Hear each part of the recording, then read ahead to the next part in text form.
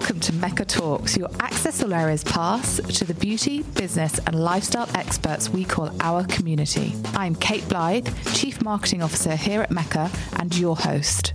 In today's episode, I'm chatting to founder and Chief Creative Officer of Rose Inc., Rosie Huntington-Whiteley.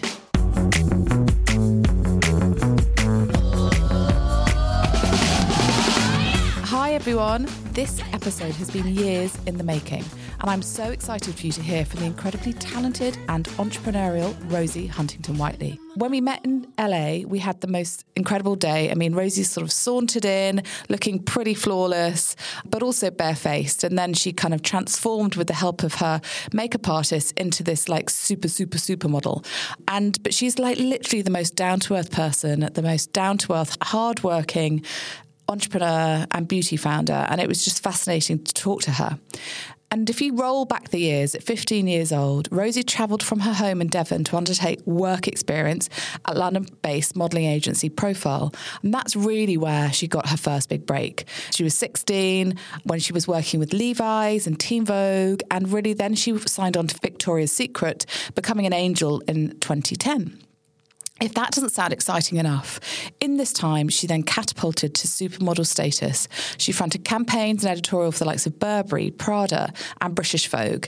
She was a mainstay on magazine covers. After meeting director Michael Bay on the set of a Victoria's Secret commercial, Rosie was then plucked to star in Transformers: Dark of the Moon and later returned to the screen in 2015's Mad Max: Fury Road.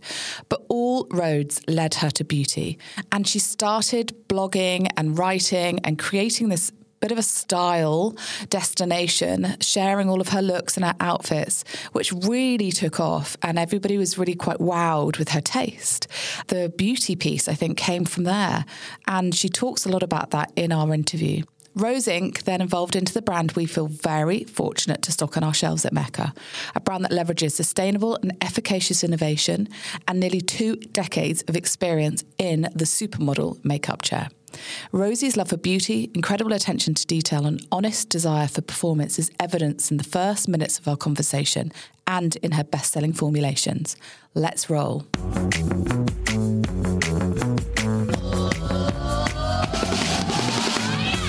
Welcome, Thank Rosie. you. I know this has been a long time coming. This has been a long time coming. Thank you for waiting. We've flown across the world to be with you. And it's so worth it. It is. I always think it's better to do podcasts in person. Definitely. I do. It's like you can make real eye contact. Yeah. And I have people text me all the time when I'm on Zoom. They're like, eye contact, Rosie, eye contact. Because you get so distracted. You forget people can see you. Exactly. And so we have come here because we wanted to get under the skin of Rose Inc. with you, quite literally. And we're in this most beautiful suite, which we've just been filming in, which is very much the sort of Rose Inc. colours when you look around. The sort of soft pink curtains and the sofa. It feels very on brand, actually. You did a good job with the scout. So thank you. We did. So, of course, we want to talk to you about Rose Inc. and what a journey you've been on. I mean, if we take it right back to the beginning, you started your career off as a teenager, as a model, and now you're a beauty mogul running this incredible brand. What has that journey been like for you? And tell me a little bit about when you started off in the fashion and beauty business back in your teen years. Yeah, it's 20 years that I've been working this year. I sort of acknowledged that in May, only internally to myself and anyone that was in my private life that was listening. I was like, 20 years since I first came to London. I grew up in the countryside in England. We were just talking about it in Devon, and a really rural, rustic farm girl childhood. Lovely. Very wholesome. Outdoorsy, very wholesome. A lot of time spent in nature. But I always had this yearning to go to the city. And then, around the age of about 14, 15, I became really into sort of obsessed with magazines. My mother had sort of introduced me to them. I would really spend some mother-daughter time with her, looking at magazines.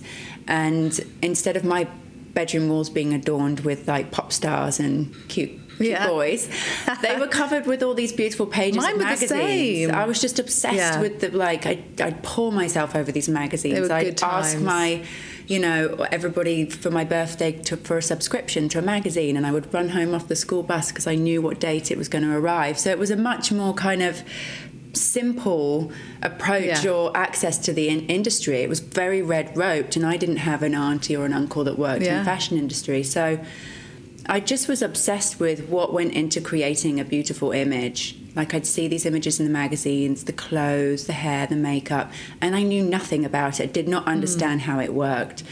And then when we were about 14, 15 at school... Did you go to the clothes show or something? Well, I was desperate for my mum to take me to the clothes show, but we didn't even have that kind of money. Yeah. And you just didn't think outside the box. There was really barely even the internet at that point. Yeah, so true. And just to confirm, the clothes show, for those that don't live in it was like the UK. That was my other kind of... I'd watch the clothes show live, and then it was like a fashion TV show, and then a fashion sort of festival, wasn't it? Where you'd see all these sort of shows, and everybody, all the model scouts would go there and try and find the next big thing. Yeah. So when I was about, I think it was 15 at school, everybody was told, it's work experience term. You've got to, go and apply for a work experience internship for a week in whatever field that's interesting to you, and you've got to come back, write about it, and share your experience. And so I was like, I want to go to London. I don't know how I'm going to get there. I want to go to London. I want to work in fashion. I don't even understand what jobs are in fashion. I had no idea. So I got out the Yellow Pages. This is how long ago it was. I love that. And basically looked up all the addresses of my favourite shops, which at the time were like Topshop, Marks and Spencer, and Miss Selfridge, and New Look. And so I looked up all the headquarter addresses, wrote handwritten letters. Yeah. And within the sort of, I must have sent off about 20 letters. And I sent one off to a modelling agency and various different sort of fashion headquarters magazines. My favourite magazines back then were like Elle and Vogue and Glamour. And so I wrote all of those letters. And about a week later, I came home from school. And my mum said, I had a phone call today from somebody... that would like to accept you for a work placement. I said, who was it? She said, it was the modelling agency. And I was like, oh my gosh, amazing. Cut to a few months later, I'm up in London, and I was just so excited because at that point I didn't even know what an agency was. Yeah. I knew that a model was someone that was photographed wearing clothing, but I didn't understand the underbelly of the industry and how it worked. I thought I would be doing like admin, like on shoots, and watching what went into making these creative images. And of course, I turned up to this tiny, weeny little agency who clearly just needed a skivvy for the week. And I spent the week making teas and coffees and filling glasses of wine and emptying ashtrays and doing photocopying and answering the phone and making teas and running to the good old days of ashtrays. And occasionally a glamorous model would walk through the doors, and I just was floored by what I would see. And I loved it. I just loved it. I loved feeling really productive, really busy, and the bookers at the agency were really fun. It was very ab-fab, smoking, chain smoking away, and the wine came out at 11 a.m. Little on a trolley. And that was it. And then I went home. I finished my GCSEs, which are the exams you do at the end of, I guess, high school. I'm not sure what they call that. Yeah, 16. 16. Yeah. And that summer, my friend and I decided we were going to go up to London to celebrate passing our exams. So we go up. I had an uncle at the time that lived in London. We stayed with him. And my mum said, listen, you've got to go back into that agency. And you've got to keep your contacts. If you want to work in fashion, it's not what you know, it's who you know. God knows where she got that from. She must have picked it up in one of the fashion magazines we'd been reading on together. On a cover line. It's a piece of shrewd advice. Exactly. And my mum was a stickler for manners, really like a big stickler for manners. And so she was always sort of pushed to say your thank yous and write thank you letters and all of those kind of things. She said, you must go back. You've got to go and see them. Anyway, I walk in, and there was a new booker there, and she said, I'm building out a new faces division. Would you be interested? I can't guarantee anything. There's a lot that we need to work on with you. But would you be interested in doing some castings this week and seeing how it goes? Of course, I'm like, yes, I just want to get on a shoot. Dream. So I start going out on castings with literally 4 Polaroids in my book. And by the end of the week, they had secured me a test shoot, which as a young model basically it allows you to start building your portfolio, and you work with students from places like Central St Martin's who have just graduated or are graduating, and they're building their portfolio. So it's like a test shoot. Yeah. That's exactly what they called it. I end up on this shoot, and I just it was magical. It was the idea that you could work with clothing and makeup and beauty and photography and locations. That transformation as well. It was just so amazing. And I remember before I did my first shot, watching a more experienced model working the camera and just thinking, wow, this can't be a job. These jobs can't be real. And I came back and slowly but pretty consistently I started to work. And then I was very lucky that I started to make money quite early on in my career that I could support myself. So I started traveling almost within a few months, and I was based in London, so there was a lot of trips to Paris and Milan. And then I came to the States for the first time at the age of about 17.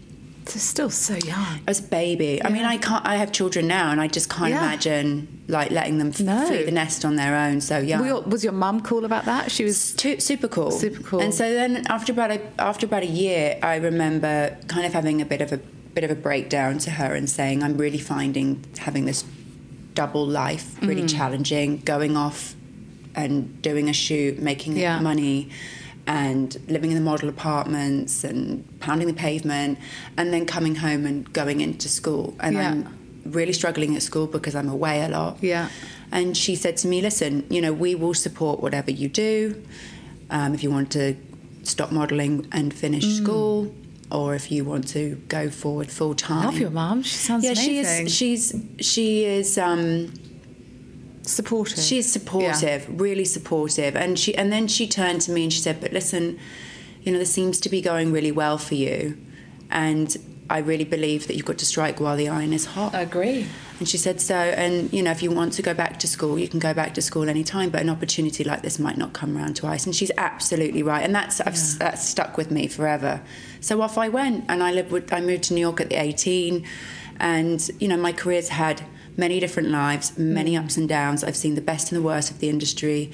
I worked, on not great stuff for many, many years. Yeah. I did a ton of catalogue, bridal shoots. I flew around the world on my own in economy, getting picked up at the airport by, a random taxi driver in, another faraway country. I was never scared. I didn't even think of it. It was a little lonely at times. Maybe. And maybe disconcerting because it sort of separated me from, I guess, friends or other teenagers. And teenage life at that point was probably booming in Devon, right? Exactly. So you're missing out on all sorts of fun. Yeah, and so I grew up quickly, but I had so much fun. I've always been, I've always gravitated to working in a way where it doesn't feel like work, and I feel that I'm able to push myself or challenge myself, but it's fun.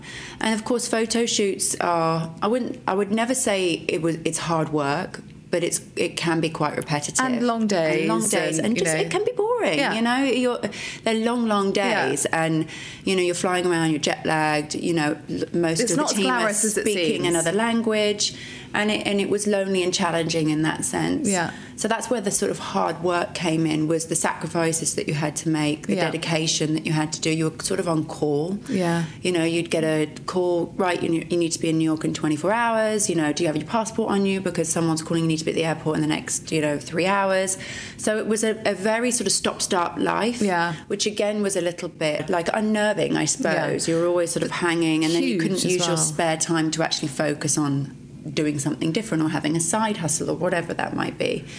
But that was it. I mean, I could go on and on and on, but that was the sort of start of my career. I was, at that point, probably when your career was taking off modelling, I was working at Elle magazine. Oh, no way. And I was there for years. So you were the person that never replied to me and welcomed me in for an internship. I'm pretty sure we actually booked you for a lot of shoots. I did. You were quite an Elle girl. I was very much an Elle girl. And, so it's fascinating that we can probably talk about that offline for hours, but we were always talking about you in the office. So you were sort of the hot ticket, and you were amazing as a model, but then you moved into different phase of your career. Tell us a bit about that and how that sort of came together. I think I had, around the age of 20, it was always really clear and made very clear to me that modelling had this shelf life, and that, most girls were not working post 10 years. By the time you were in your mid to late 20s, they were done. And that was very much of that time. I mean, things have taken a huge shift now, and we're seeing women working for much more, and there's so much more inclusivity and age diversity and things. So thank goodness that's come in my lifetime. But back then it really was kind of like an athlete. Yeah. And so I knew that I had to sort of pivot, and I felt very much that modelling was a stepping stone to something else. Yeah. And I'd always loved clothing. I'd loved design. I'd spent a lot of time around designers and stylists. And who was really inspirational to me as a young model was Elle Macpherson. Yeah. And she had this beautiful lingerie line that she had developed and designed. And I thought, you know what? I've been working for Victoria's Secret for all these years. Prior to that, I had been working with many, many lingerie brands. I was sort of considered a lingerie model. Yeah. And then I knew I wanted to start my own brand. And so I started working with Marks and Spencer around the age of 24, I think it was. Mm-hmm. And I did a bit of research about their lingerie. I knew that they were this massive national retailer in the UK. I'd grown up with them. My mum had bought me my first bra from there. Yeah, school uniform. So I wanted to know how does their lingerie perform, essentially. And I did some research and found out they're the biggest retailer in the UK for lingerie. So I was working with them on the women's wear side of things as the face of the brand. And I just thought, you know what, I'm just going to ask to take a meeting with whoever will take a meeting with me about this. And I did, and I said, I'd like to partner with somebody. That's your marketing brain kicking in there. Yeah, build out something. Yeah. And they said, okay, let's, we'll go away and think about it. And they came back and said, look, we should start really small. This, in our experience, collaborations don't really last that long. And cut to, it's been 11 years, and it's grown. And we went into many different categories. Started in lingerie. We started in lingerie, and then moved into athleisure, loungewear, swimwear, fragrance, and beauty. And I'm sure I'm forgetting another thing. But when we did the beauty, that for me was like, oh, I love this. Yeah. I love the product development. And I had so much experience from sitting in the hair and makeup chair. Yeah. But also you were really defining your look, which I think is really different. Not consciously, but you definitely, I think you, not only was it sort of beauty looks, but fashion looks, but also lifestyle as well, and creating a bit of a vibe around your personal brand prior to Rose Inc. And I think everybody was like, oh my God, she's putting some really good social posts up, and I really want to copy that outfit. And it was getting traction, a lot of traction as well. I mean, that period when I first started with Marks and Spencer, I think Instagram had just started. Yeah. So it wasn't probably until, Instagram really kicked into gear. I think it probably was around 2016, 2017 when you started to see real, the influencers gravitating from blogs into social media. Yeah. And, and you start to share pieces of your life, and, you're watching what gets engagement. And I just knew what my audience wanted from me was fashion, beauty, lifestyle, wellness, all of the things that I'm interested in, and all of the things that I think people feel I represent. And so you just, again, start to think about, I always think when you're making a post, what's the takeaway for my audience from this? They want something they can take away. They want to know they can save that mirror selfie slides, and they've got something to maybe give them some inspiration of how to dress, or they want to watch a reel of me and they get a bit of access to what's in my behind the scenes and day in the life, or a makeup tip, or it's like culmination of all your passions, really, isn't it? And the same with, I'm quite cautious about what I share in terms of my personal life, but I know people want to see that stuff, and so it's it's a balance. Yeah, but I actually have always liked social media, because I think naturally people associate me as being very aloof. Do you think? Yes, and kind of maybe cold. I've never seen that, but I imagine that's because you're a model, so you've got to put on a persona in a shoot, right? I think so. So it means you don't feel quite sort of real life. Well, I think I was quite uncomfortable sharing a lot about my private life, and naturally I'm not someone who's sort of you know, in a picture super smiley and engaging. I feel a little bit awkward. I feel awkward when I'm getting papped in my private life. And so there was this thing that must be intense. She's really aloof and she looks kind of cold. And so social media was a way of me maybe just kind of sharing a bit more and having more accessibility with my followers. Well, you nailed it. So well done. And and obviously it's interesting when you say you get a bit camera shy, because actually you went into acting as well, didn't you? Yeah. Yeah. And how did that go for you? Did you enjoy it? Was it I didn't enjoy it. No. Because that was when you were based in LA, right? Yeah, I'd actually never thought about really acting. And I think one of the things that happens a lot when you're modelling and maybe you have a bit of a personality is you get told, you should act. You should act. You're so funny. You should act. Yeah. And so, you know, I got this opportunity to be in a movie, and I think when I was sort of 23, I just met Jason. Yeah. And it was coming off the heels of a Victoria's Secret commercial where the director had, you know, taken a liking to me, and I ended up getting the movie very quickly. It all happened overnight. And, you know, I was like, well, why not? You know, I'm all about, you know, having experiences. Yeah. What have I got to lose? Amazing. A lot of confidence was what I lost. Did you? Oh yeah, it was really, I was very nervous about doing both projects, but I saw that they were both projects that were too good to pass up. I mean, both movies grossed over $1 billion. Yeah, it's amazing. And both movies were household movies. Yeah. And you know, I feel very fortunate for the experience. I feel it built me a lot of resilience. Yes. And, you know, life is full of moments. You can't have it all. But you've got to put yourself out there and put yourself out of your comfort zone at times, right? Yeah. But I imagine, completely different side. It's a different side. The world of And I think it was, you know, in the end, it's actually really gratifying when you learn what you don't want to do. Yes, and definitely. I felt really fortunate having had the experience of working as an actress on a couple of movies, because I think as a model, you know, it's often sort of the next step. And I just feel, at least I had that experience. It wasn't for me. I feel really empowered to know that wasn't for me. It wasn't for me for all these reasons. I was in 2 very successul movies. I had, you know, with amazing budgets. And I mean, unbelievable, really. I feel really fortunate. But it wasn't. No one's cast me in a movie, so I think you should be really proud of yourself. It wasn't phenomenal. For me. I think by that point, I then really felt I want to be a brand founder. I want to have my own products. I love design. Yeah. I love marketing. I love the promotional side of the work, and I know I can have success with that. And that was around the age of, you know, I think by the time I'd finished filming Mad Max, I was about 25. Yeah.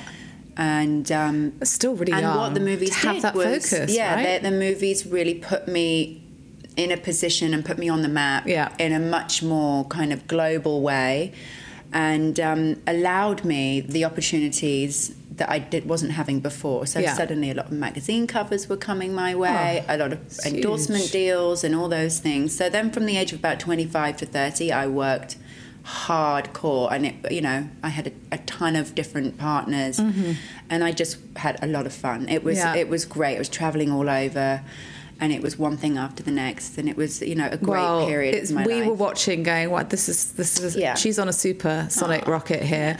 And that took you to Rose Inc. And obviously we talked a bit about your aesthetic, and you've really got a defined aesthetic, and you talk about it today when we filmed with you, just about having this you like to look natural, but you still like to look done. You have a really beautiful kind of style aesthetic as well, and I think you started to capture that on your socials, and what that I think did was probably build an opportunity around what a brand could be.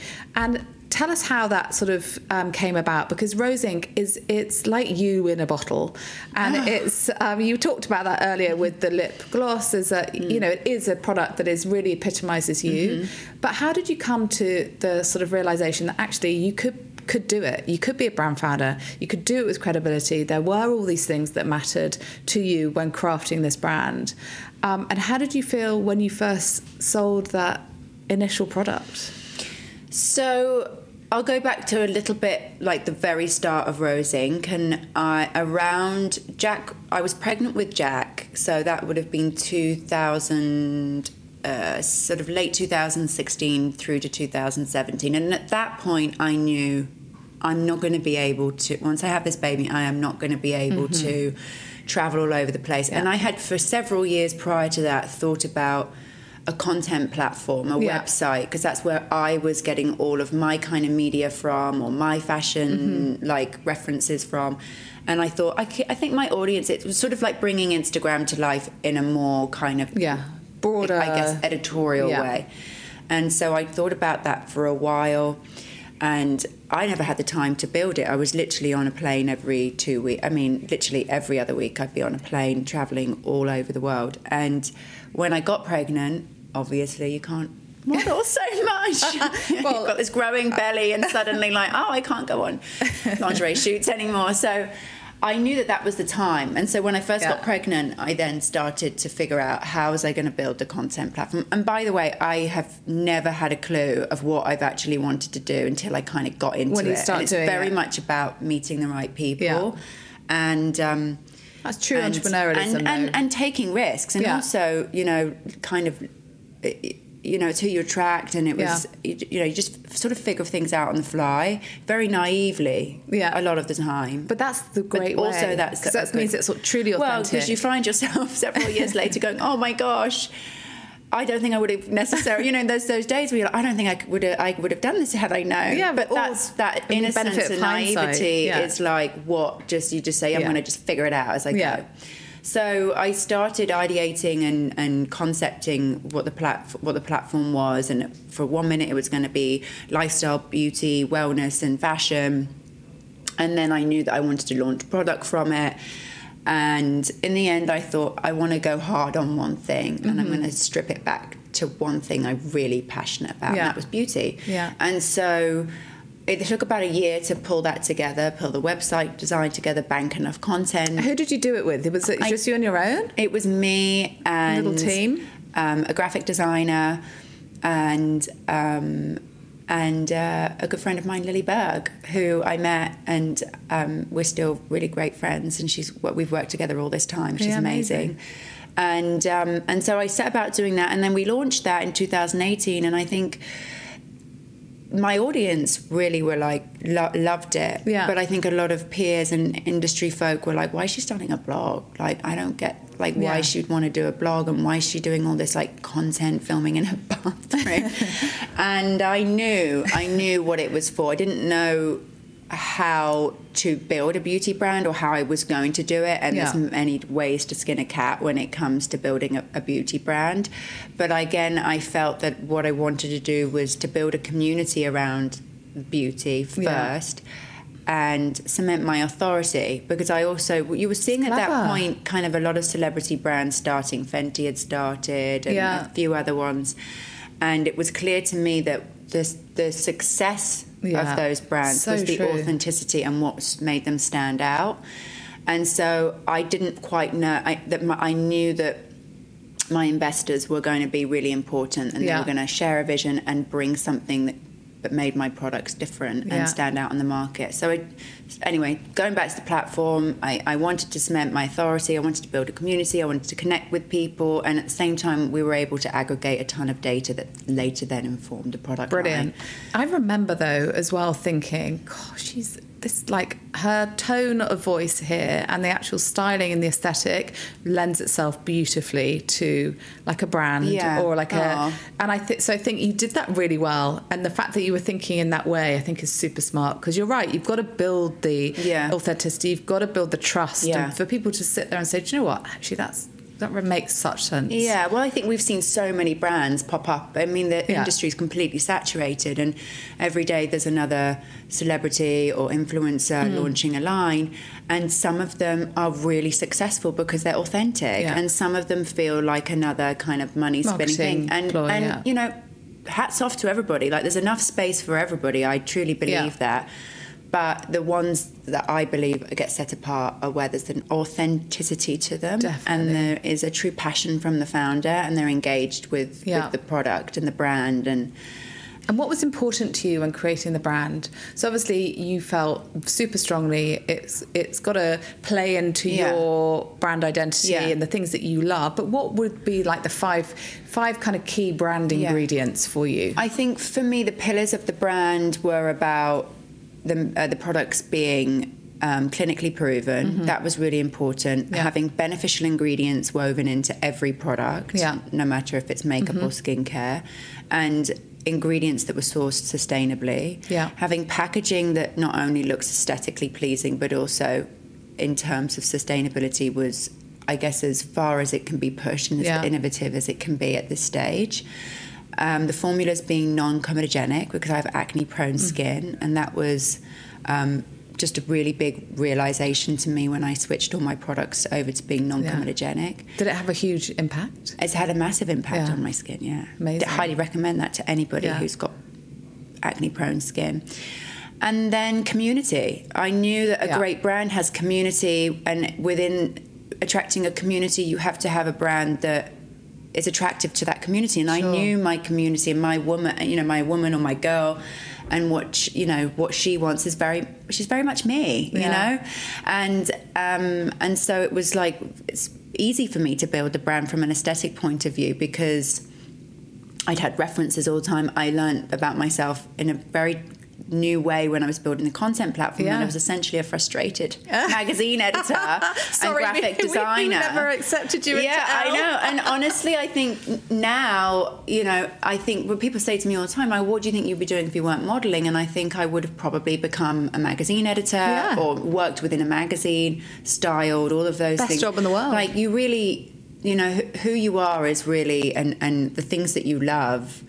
Really become what you do. And that's why, going back to what I said like earlier in the podcast, was I just always wanted to work around things that brought me joy, and I feel really fortunate for that. I feel really fortunate for it. Rosie Inc. brings us joy as well, because actually not only are the products gorgeous on a shelf, they work. They're incredible colours, incredible formulations. If you were to sort of describe like the collection to listeners here who don't know the brand, how would you describe it, and what comes first? Did the skincare come first, or was it the colour? How would you kind of describe the actual products?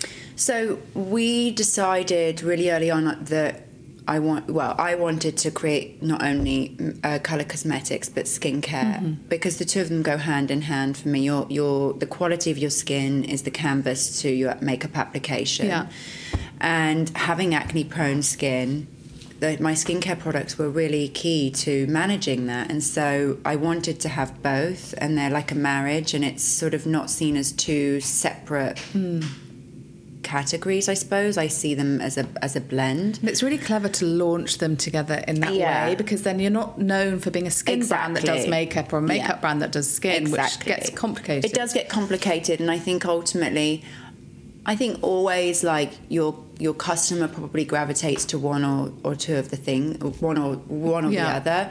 But I think what's been amazing about Rosie Inc. is that the love is there for both skincare and the colour cosmetics. So that was my decision really early on. And then if I had to sort of elevator pitch Rosie Inc., I would say, the really special thing for me is that they're clean, clinically proven ingredients. They're non-comedogenic. They're sustainably packaged as in the most innovative way that they can be at this stage. And in terms of the application, the formulas are more creamy. They're more kind of hydrating. Every single formula has several key ingredients, beneficial ingredients to the skin. The colours, I think, I'm not known for being a bright green eyeshadow girl or like a luminous eyeliner girl. I want these colours to be really universal. I want them to work for everybody. When I look at women on mostly day to day, they want great skin. They want a great little natural eye look, a good mascara, a beautiful lipstick. Maybe every now and then she likes a big glam colour moment. But on average, I think people look best to me when they're in more natural earthy tones, more kind of blushy tones, and enhancing their natural beauty and not trying to change things And so that's really kind of, I guess, the colour palette across the board is beautiful colour palette. It's easy. It's multi-purpose. You can pick up a blush and use it on your lips. You can take a lip product and dab it onto your eyes. Yeah, I love multi-use as well. And I love cream products because I've had acne-prone skin. I felt that cream products always lifted my complexion. They made it look really juicy and hydrated. And because I've had acne-prone skin, that's been the biggest insecurity for me. So to have beautiful looking, healthy skin is always what I'm trying to strive for. And it's when I think people look their best. Definitely. And so, they're skin-loving products that are going to keep your skin healthy and beautiful and resilient. And then... we love it. That are really easy to wear. We love the brand. We love the colours, the product. And we also love your brushes, your tools. I know. The brushes have been this massive runaway success because when we were starting to create the products, I was told, oh, well, I don't think brushes and tools are going to sell and da-da-da-da-da. And I said, look, I don't want to apply these products with another brand's brush on camera. It's very strange to me. Let's just create a couple for this first launch. And I'm inherently a brush girl. Like, I like to apply my makeup with brushes. I think it's just from spending 20 years in the hair and makeup chair and learning the techniques. And I like that.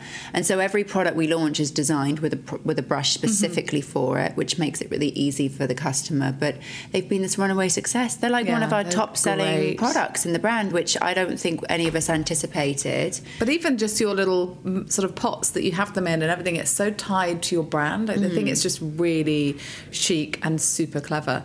If you go back to those days of sitting in the chair and having somebody sort of teach you how to apply makeup, who were the people that really influenced you back in the day and also now? I mean, I don't think there would have been one makeup artist that I've worked with, like, in my 20 years, and I must have worked with hundreds, thousands, and also all the best and all the worst. I don't think there's a day that goes by where I don't pick up some kind of tip. And what would your favourite tips be? I love watching the makeup application happen. Makeup artists either love me or they hate me. I usually always let them do what they want. Do you ask them lots of questions? But I ask a lot of questions. I'm picking things up. I'm asking them where this is from, who's this brand, why do you like it, what's the formula. I'm trying things out, and it's just a ton of questions. So they either love me for it because they're like, she's a true beauty girl, or they're like, can you shut up? Stop moving your mouth. Stop fiddling around with my product with your fingers and everything. But so I think I'm always learning and I love tips. that. And technique has changed so significantly over the last 20 years. Totally. The way we applied makeup then. Formulations as well. It's very different, isn't it? Yeah. So which of your Rosie Inc. products would you say is your favourite? Can you have a favourite child? Well, I definitely can't have a favourite child. Although my son asks me all the time, Mummy, who do you love more, me or Bella? And I'm like, Jack, come on. You can't ask me that question. I'm like, I love you both. I love you both equally. Differently. But you both got different things. And he's like, yeah, but who, Mummy? And I get railed like every night in the bath about this question. I'm like, oh my God. Well, you're my firstborn. You're my firstborn. And you're my only boy. And you're my only boy. But Bella is my only girl. And he just can't comprehend that. I can't tell him. How cute. But for the makeup, I think the one product everybody... Well, I can't do one. Let me do a couple. Give me top three. The one product that everybody should try is the tinted serum. It is an amazing formulation, and I think that a lot of people will do reviews on TikTok or on YouTube. And one of the things I like to do in the middle of the night when I can't sleep is go on YouTube and watch people's reviews, which might put me to sleep or then keep me up. One way or the other. I'm either get really defensive or I'm like, oh, that was great. She loves them too. It's like, but it's a really interesting way of seeing what people think of them. Definitely. But this product's very unique because of its micro-encapsulated technology. And so people usually pump it out on their hand for the first time. They're like, oh my gosh, what is this? It looks really weird. Yeah. And then when they start to experience the product and they understand how to use it correctly, people just like shocked and they skin fall benefits, in love with right? it. It's like you've got the beautiful covering on the tint, but you've also got the skin benefits, which we want. So that one, and then the blush. I think that's a lovely entryway product into our brand. Like if you want to purchase something, and you use that with the brush. You can use it with the brush. You can use it with your fingers.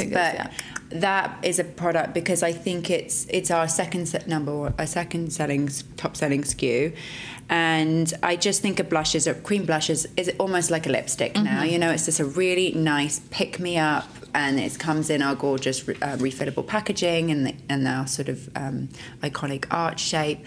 So I think that's a really great one. And then our new lip cream. Yeah, it's beautiful. Our new lip cream is like probably my most proud formula. Yeah. It's stunning. You've got it on now. I've got it on now, and I love like a sort of very rich, sexy kind of like matte lip.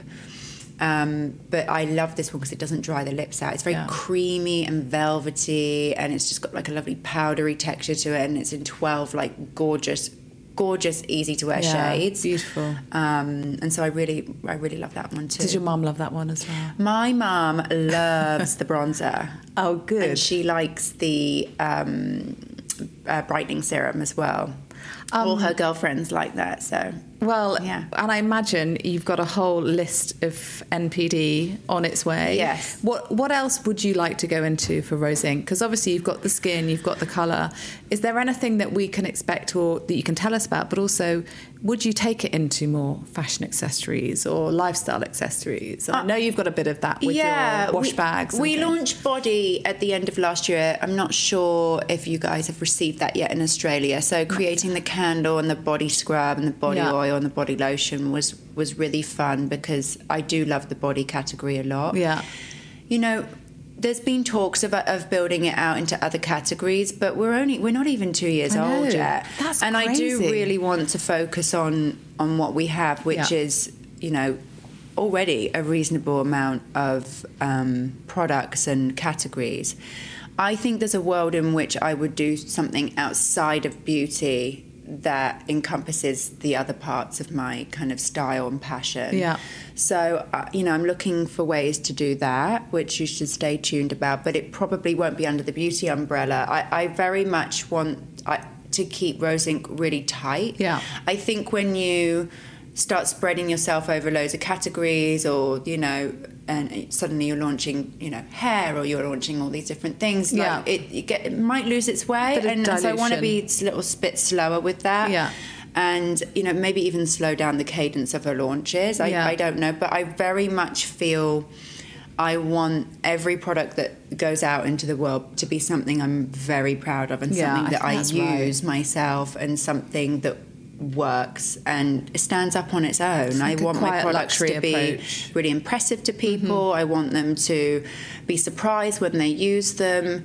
I want them to rebuy ththem or, you know, suggest them to their girlfriends. It's like that to me is when I know I have created something special, is when people... You want them to be iconic products that last for generations, that becomes, you know, a real beauty classic brand that people will always think about. And I think that's the right approach, because you'll be launching slowly, but then your customers are going to love it and they're going to come back and repeat buy, and then they introduce their friends to it. It has that lovely sort of pebble effect, really, where that sort of, it's word of mouth, but it grows properly in the right way. Word of mouth to me is the most, I mean, for me, I think it's the number one way that I purchase. Yeah.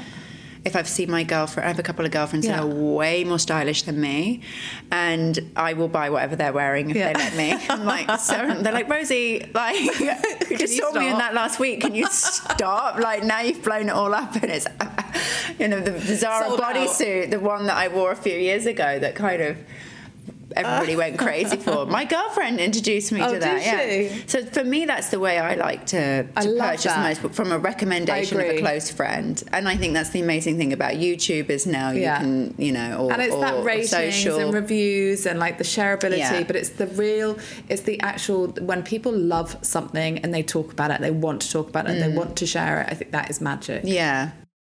Everything about Rose Inc. Thank you for having me. We are so excited to be partnering with you and working so closely with you, but also to be with you in the flesh in LA today, creating all this incredible content. So thank you. No, thank you for having me. Before we close off, we're going to do a bit of a quick fire. I love a quick fire. So hold on to your seat. It's going to get exciting. Okay.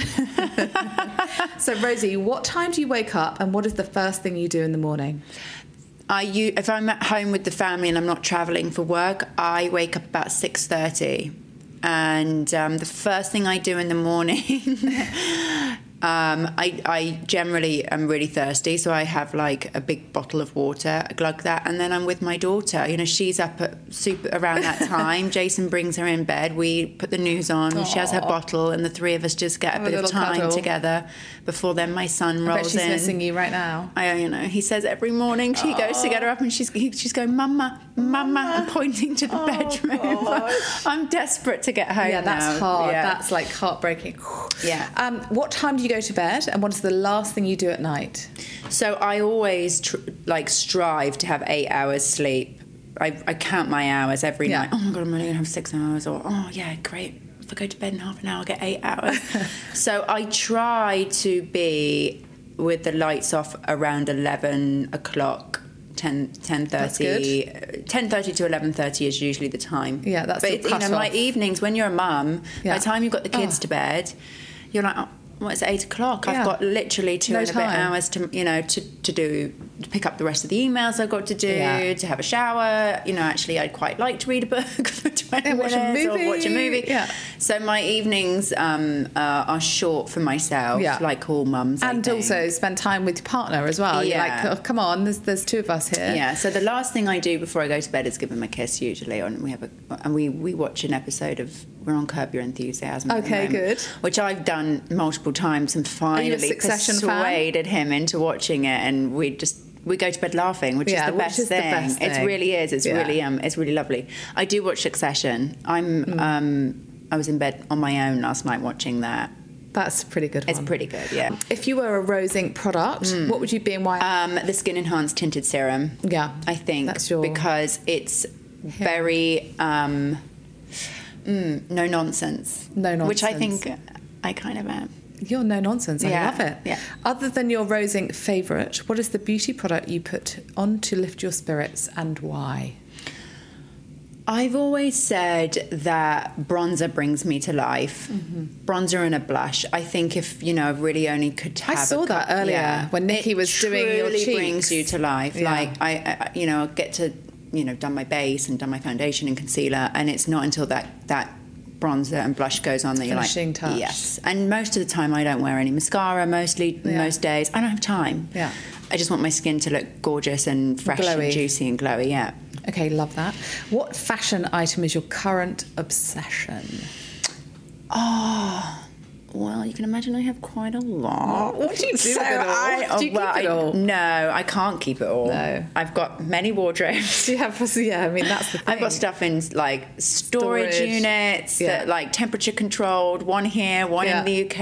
I've got, things dotted around different. So Bella's going to have a great time when she's older. I try and really edit. I keep the significant things from the designers that have real heritage. Mm-hmm. I resell some stuff. I give a lot away. It's good to be my girlfriend. Yeah, brilliant. Well, it really is. Other than you're buying their clothes, the clothes they've already got. Yeah. But my must-have thing at the moment, that's kind of that's a tricky one. I'm wearing a beautiful Dolce & Gabbana dress tonight. Okay, we need to see the pictures for of an event. You were at an event, was it the other day, and you had the most amazing dress on. What was that from? Was that Saint Laurent? No. Where was the event? Do you know? It was Jason's. Oh, that was a Dolce & Gabbana dress. Yeah.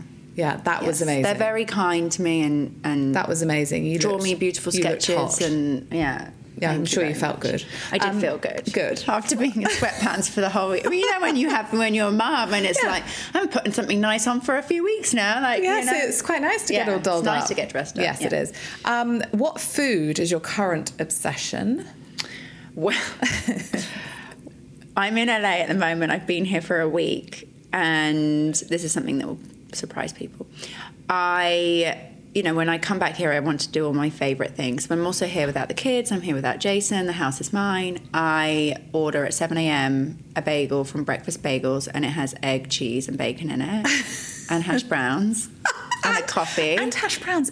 Hold on, not I'm in the bagel. breakfast. The hash browns aren't in the bagel. No, they're on okay, side. Fine. But I'm very much like a breakfast. Like I love a breakfast, and I eat like a teenage boy. It's like, but you work out a lot, right? Hungry, Yeah, and you can. Yeah, I'm not the girl that's pushing a sort of salad around the plate. Love that. I do. I do Carrie, eat salad, but Carrie, our producer's a bit the same. She gets very hangry. She hasn't I like had a good steak meal. and chips, and I like to eat. So that's that's been my obsession. And also, when I get into something, I will do it for a while. Yeah.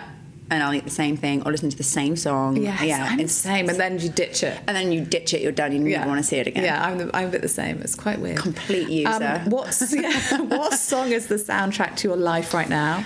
I am a really big fan of an artist called Thames. And I discovered her probably earlier this year, and so her album, I would say around Christmas time, and I was kind of going through something in my personal life, and that album just was really special. It was very cleansing. I just think she's super cool. I think she's hot and stunning, and her music is amazing. It's just transportive, and it's really great album to listen to when you just want to be in your own head, own vibe, and it's lovely. So I love that.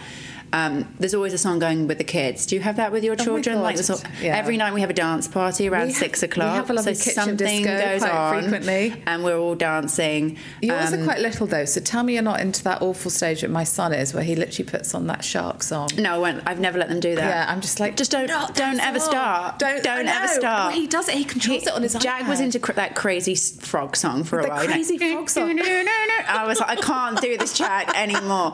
But I introduced them to music, so lately he's been listening to Jump by Criss Cross, and he loves that one. Cool. He's having it's his birthday later.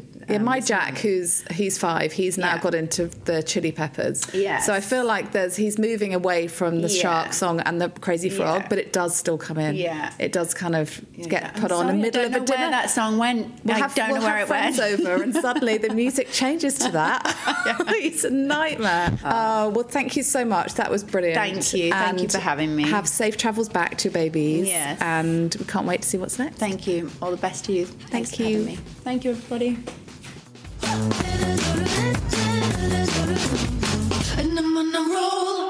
Thank you for listening to this episode of Mecca Talks. If you liked what you heard, follow us on your favourite podcast app, and you'll be notified as soon as our next episode becomes available. Don't forget to rate, review, and share this episode with your friends. And I'm on a roll.